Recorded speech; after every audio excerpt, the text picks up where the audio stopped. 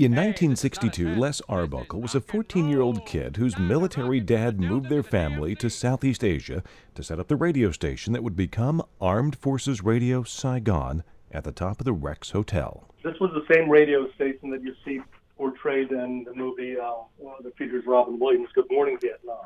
And the radio show he started then was called The Dawn Buster Show, which is the radio show that Robin Williams did in Good Morning Vietnam.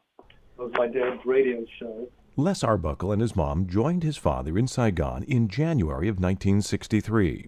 And for me, it was just a good time to be had.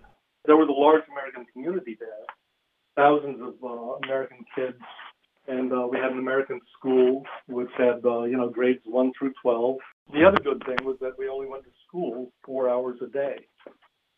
We had plenty of time to explore the city, and back in the early 60s like that, parents didn't really coddle their children so much, I think, as they do now. At least it seems that way. So if you had a couple of dollars in your pocket, you could jump in a cab and take off and go shoot pool, maybe go have a beer or two, stay out. We used to stay out all night, sneak out of the house, stay out all night, roam the city, go to bars and brothels, and we were a bunch of holy terrors, really.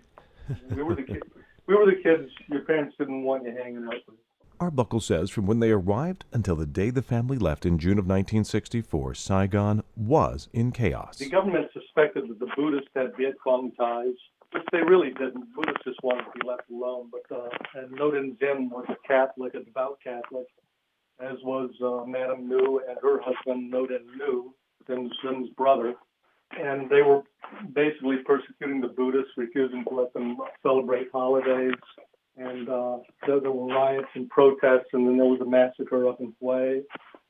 And it was a pretty ugly scene in most respects, even though Saigon was kind of a pretty city. A lot of people call it the Paris of the Orient, but that was mostly had to do with the amount of French architecture left over from the colonial era.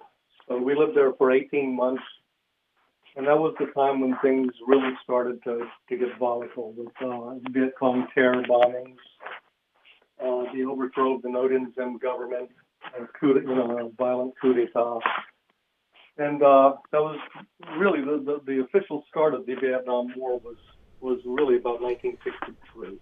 Arbuckle says even as a military kid, he was not shielded from the tragedies of war. We lived on Phan Dinh Phung Street, 2 blocks from the presidential palace.